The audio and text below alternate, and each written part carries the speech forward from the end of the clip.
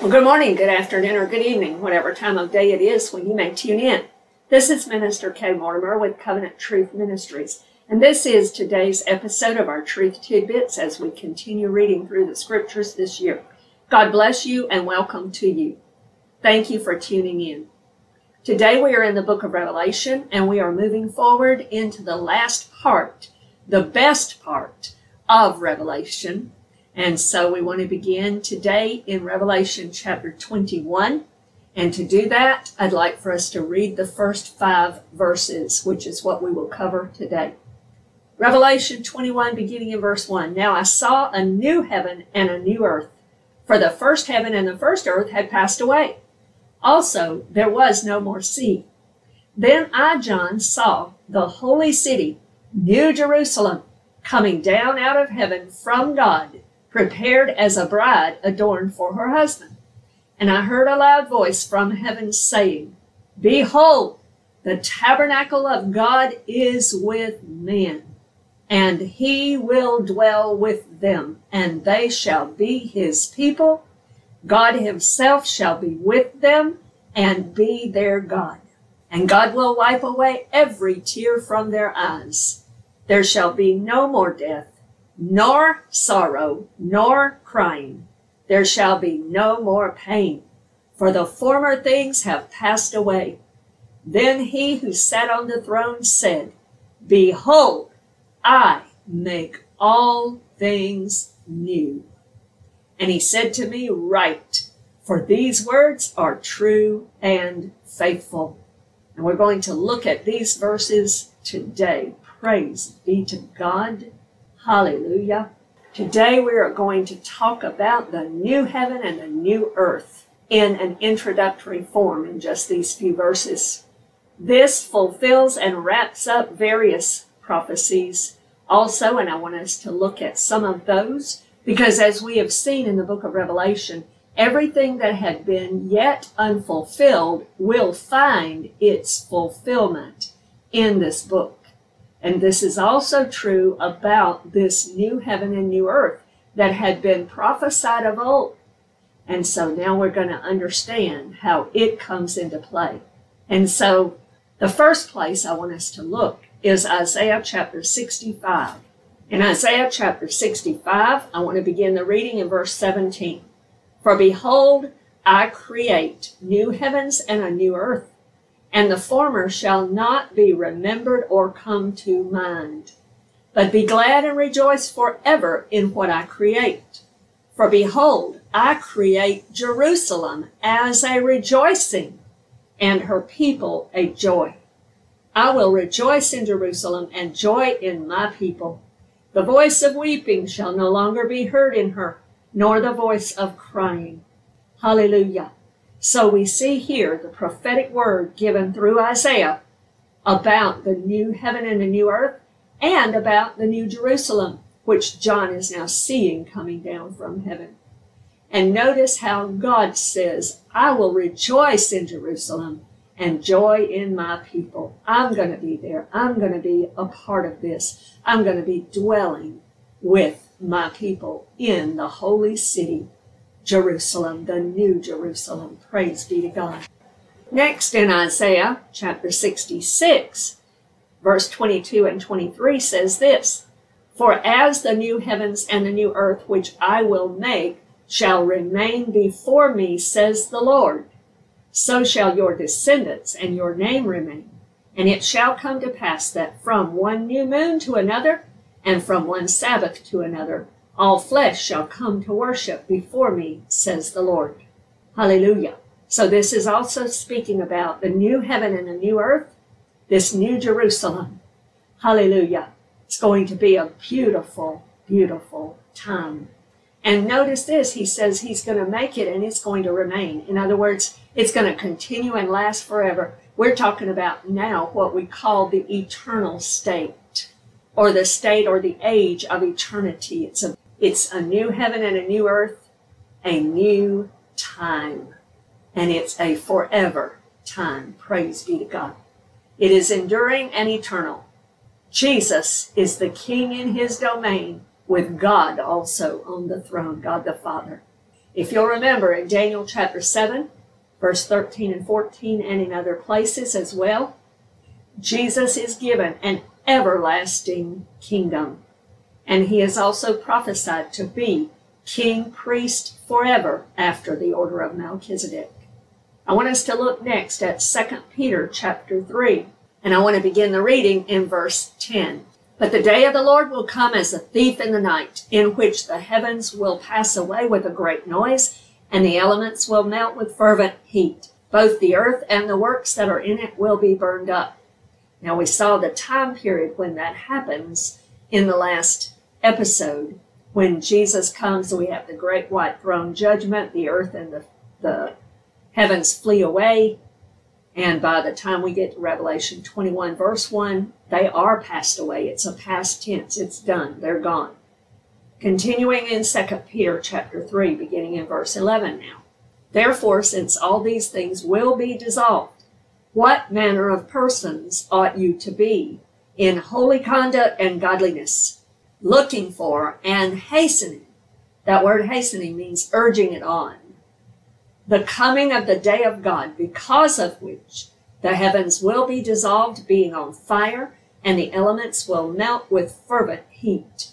Nevertheless, we, according to his promise, look for new heavens and a new earth in which righteousness dwells. Praise be to God. So both Isaiah and Peter mention to us and expect and remind us of the promise, the prophetic promise from Isaiah, and Peter here even confirms that, of this new heaven and new earth. And notice, Peter says that we Christians are not only promised it, but expecting it. We're looking for it. Is there expectancy in us for this coming end, for this coming time when we will be seeing and a part of the new heaven and the new earth? Peter tells us here that righteousness dwells in it forever. And he gives us an instruction for today. There are many in the scriptures, and we will look at some more in time to come. But I just want to cover a few as we go through this episode today. The one that Peter gives us in this context, he says this, therefore, beloved, looking forward to these things, be diligent to be found by him in peace, without spot and blameless. I want to stop for just a moment. Paul spoke about that too when he talked about the bride of Jesus Christ, and that Jesus is coming back for a pure and spotless bride. Praise be to God. Verse 15 of 2 Peter 3, and consider that the long-suffering of our Lord is salvation, as also our beloved brother Paul, according to the wisdom given to him, has written to you. So in other words, Peter is saying here, the reason we hadn't seen it come to pass yet is because there's still more people coming to know Jesus, coming to be a part of his family, accepting him, believing on him, and becoming brand new creations in him. Praise be to God. Hallelujah. God is still calling people to himself. If you don't know him today, call upon his name and be saved today. Let him wash your sins away. Let him forgive you and make you brand new and write your name in the Lamb's Book of Life. Because the only people who will be here, a part of the new heaven and the new earth, are all those whose names are found written in the Lamb's Book of Life. And the moment that you believe in Jesus Christ, according to Psalm 87, verse 5 and 6, he himself, the Lord, will write your name in his book. Hallelujah. Praise be to God. Peter tells us that the first heaven and earth are now gone. And we confirm that here in Revelation 21, verse 1. They're done. They're gone. They have passed away.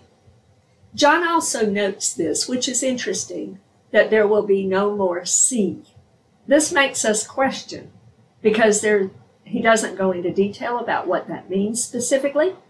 So it's just a curious note that maybe We won't understand until we get there. I don't know, but I find it very interesting. I would like to make just a couple comments on it, though. Just things for thought, food for thought. We're unsure of what this is. It could mean just water and oceans. There's no more need for that in the new heaven and the new earth. Perhaps we won't be dependent on the water like mankind is now. We don't know. Or perhaps, just to throw this out as a thought, the laver in Solomon's temple, Solomon called it the sea. And in the temple, in the days of the temple, the laver was used for continual cleansing. As they served in the temple, their feet and their hands would get dirty, slaying the animals and doing all of those things. And so they needed a source of continual cleansing from the living water from the pool of Siloam. And that was put into the laver. And the laver was called the sea in the days of Solomon's temple. Maybe this could be figuratively referencing that, because by the time we get to Revelation 21 and 22, all of that is gone. There's no more need for any form of cleansing. We've been washed by the blood of Jesus and are now experiencing forever fellowship with him. Now, I don't know if that's what this means or not, but I just find it interesting that John is told and makes that note, that when he sees the new heaven and the new earth, there's no more sea. John also sees the new Jerusalem as a gift from God coming down from heaven. And notice he says it is like a bride adorned for her husband. It's not the bride. The bride of Christ is his body, those who have called upon him and become born again of the Spirit of the living God. We are the bride of Christ. But he says it's like a bride adorned for her husband. In other words, it is all beautiful and glorious. Beautiful beyond description. Brides, they will pay dearly to have their hair done, their nails done, the wedding dress, get it tailored. They have people that help them get set up and set the veil quite right and everything. I mean, it is adorned to the hilt.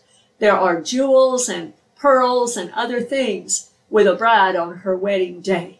And John is making a similar reference. Now, it was different in those days in terms of the way the bride would dress and so forth than what we may know in modern American ideas or wherever we're from in our nations. But the point is, it's going to be adorned. It's going to be beautiful. It's going to be glorious. There's been work put into it to make it a beautiful home for the bride, this new Jerusalem.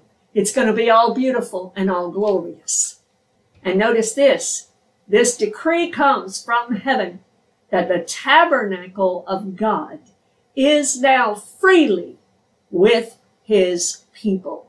The tabernacle of God is with his people. He will dwell with them. He will be their God and they will be his people. That includes us, beloved friend. If we've believed in the Lord Jesus Christ, if we know him as our personal Lord and Savior, that's us. God is going to dwell with us. The tabernacle of God will be with us. Now, when we see the tabernacle of God, it reminds us of the tabernacle that Moses was instructed to make. And why was Moses instructed to make it? What was the reason and the purpose for building the tabernacle in Moses' day? We find the answer to that question in Exodus chapter 25, verse 8. In Exodus chapter 25, verse 8, it says this. God is speaking here, and it says this. He says this, and let them make me a sanctuary that I may dwell among them. The purpose for the original tabernacle God commanded the children of Israel to make was that it be a place, a holy place, where he could dwell among his people. Now, I don't know about you, but that blows my mind. It blows my mind that the original thought from God was, I want to dwell with my people. I want to be with them. We can go all the way back to the Garden of Eden and see that as well. In Genesis chapter 3, man has sinned. Man and woman have sinned and broken fellowship with God.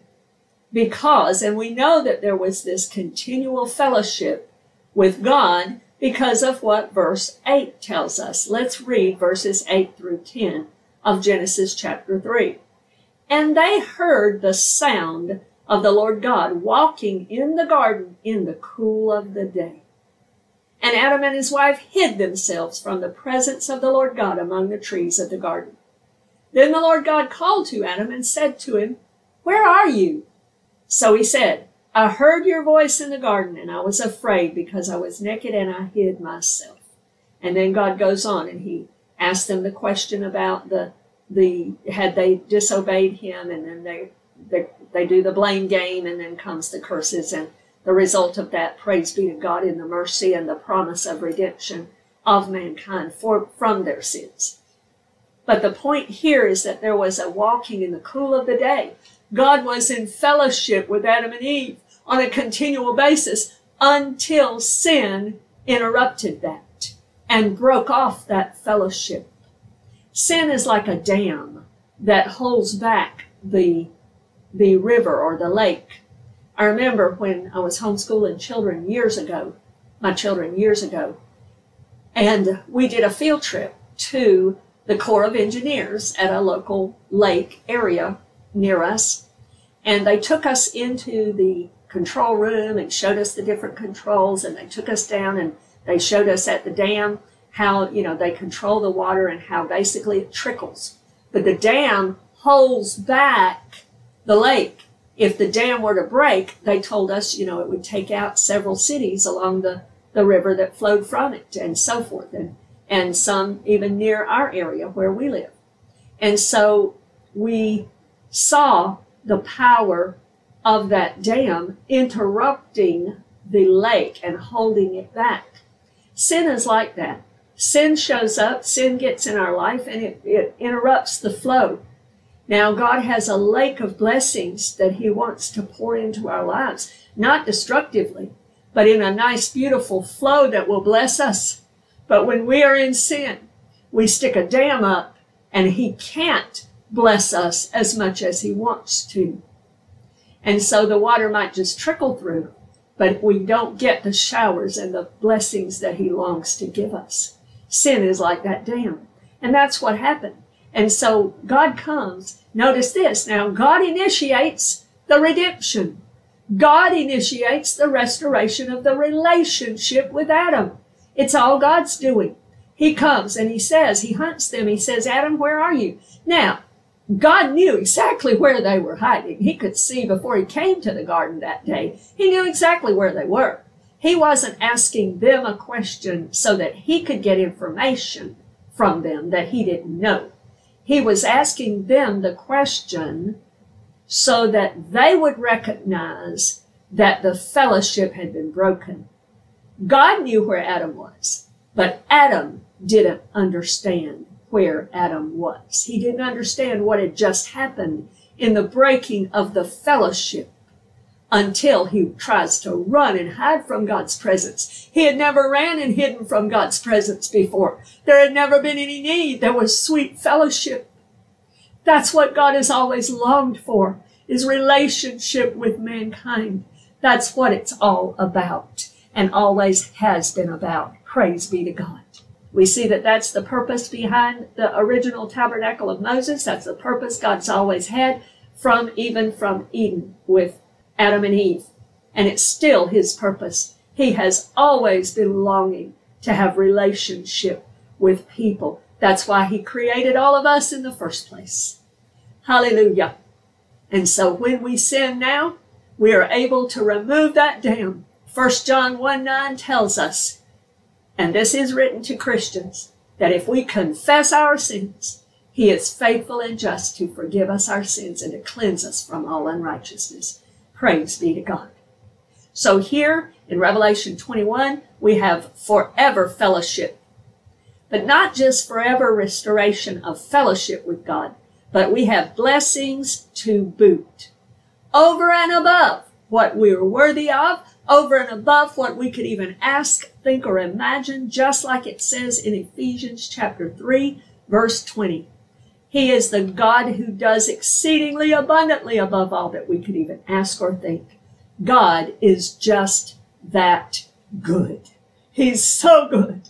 Oh, friend, if you don't know him, I encourage you to taste and see that the Lord is good. Praise be to God. Notice some of these blessings that we are given, things that are important to us, things that will encourage us today. This will happen.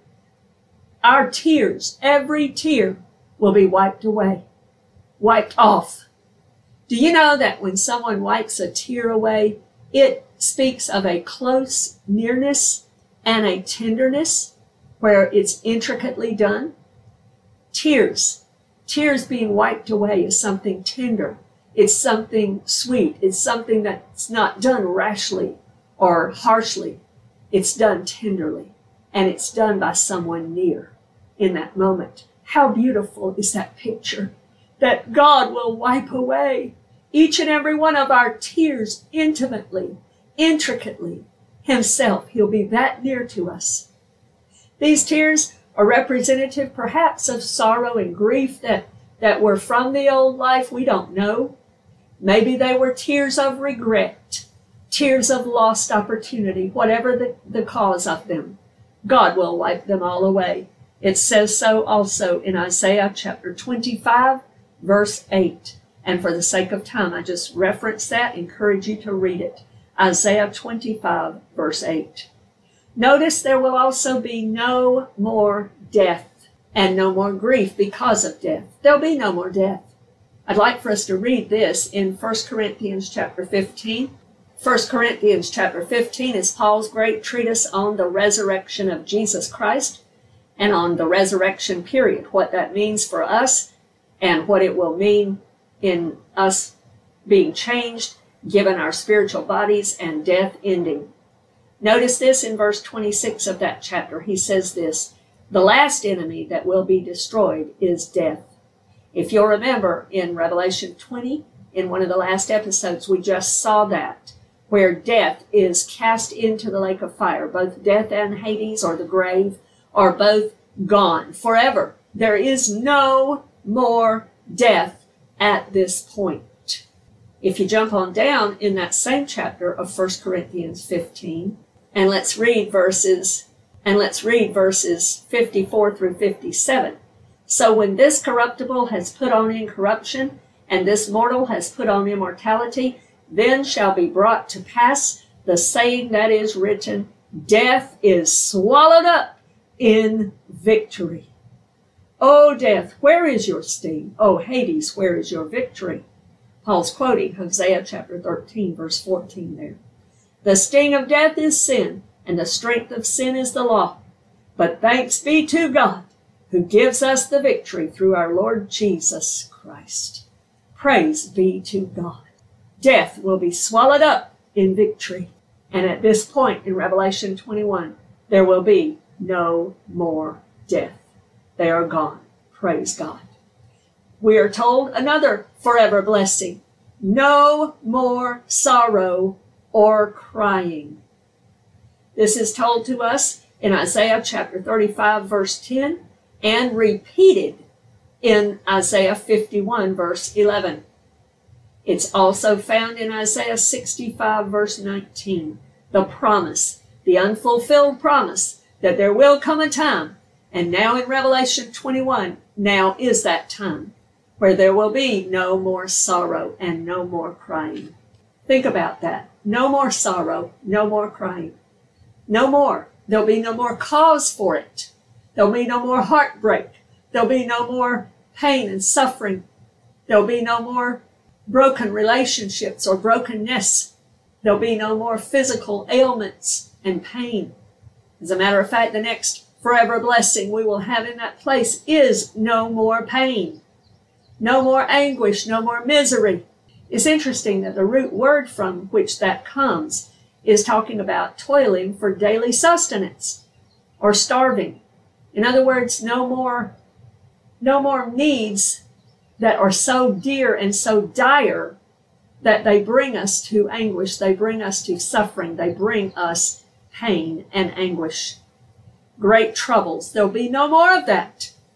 And when John uses these Greek words for no more, it is an absolute negative, not one, not even one more, no more at all, period. And the reason being, the former things are all gone. The former things of this life, the things that caused us grief, are no more. The things that caused us pain are no more. Imagine that. I don't know about you, but in the last few years, I know pain and I know suffering like I've never known it before in many ways. But God is faithful and God is bringing me through, and I praise Him for it until He's done with me and takes me home. And I want to continue to serve Him, and I hope you do too. But we know pain, we know suffering, we know afflictions in this life. We know anguish and misery from broken relationships, from hurts and wounds. We know these things. But in that day, those former things that we know now will be gone. There'll be no more of them. No more crying, no more tears, no more pain, no more sorrow, no more grief. Praise God. These are forever blessings in and on top of the forever fellowship that we have. God on the throne now decrees, behold, in other words, this is of utmost importance. Pay attention, listen up. I myself, the original creator in the first place, now I am creating afresh and anew a brand new thing. I'm making all things new, fresh, new in every way, unprecedented, unheard of before. I want to close us out by looking at a few final scriptures here. The first one is in Isaiah chapter 64, verse 4. For since the beginning of the world, men have not heard nor perceived by the ear, nor has the eye seen any God besides you, who acts for the one who waits for Him. Paul quotes from this scripture in 1 Corinthians chapter 2. And I'd like to read beginning in verse 7. But we speak the wisdom of God in a mystery, the hidden wisdom which God ordained before the ages for our glory, which none of the rulers of this age knew. For had they known, they would not have crucified the Lord of glory. But as it is written, and here he quotes Isaiah's words, eye has not seen nor ear heard, nor have entered into the heart of man the things which God has prepared for those who love Him. But God has revealed them to us through His Spirit. For the Spirit searches all things, yes, the deep things of God. So God is continually giving us revelation through His Word of these various things. But we will not know the whole of it until we are there. And it will be beauty beyond description, beauty beyond what we could even ask, think, or imagine in this life. Praise be to God. This newness that God will create. He spoke about it also in Isaiah 65, verse 17, which we read much earlier. John was made then and told that he needed to write these words because these things are true and faithful. In other words, they are certain. You can take it to the bank, so to speak. It will happen. We will enter this time of forever fellowship and blessing, this time of glorious beauty that will never be interrupted. Praise be to God. I want to end with this concept. I've mentioned this in several of my various teachings, and so you may have heard me say it before, I don't know. But I call Genesis chapters 1 and 2 and Revelation chapter 21 and chapter 22 the bookends of the Bible.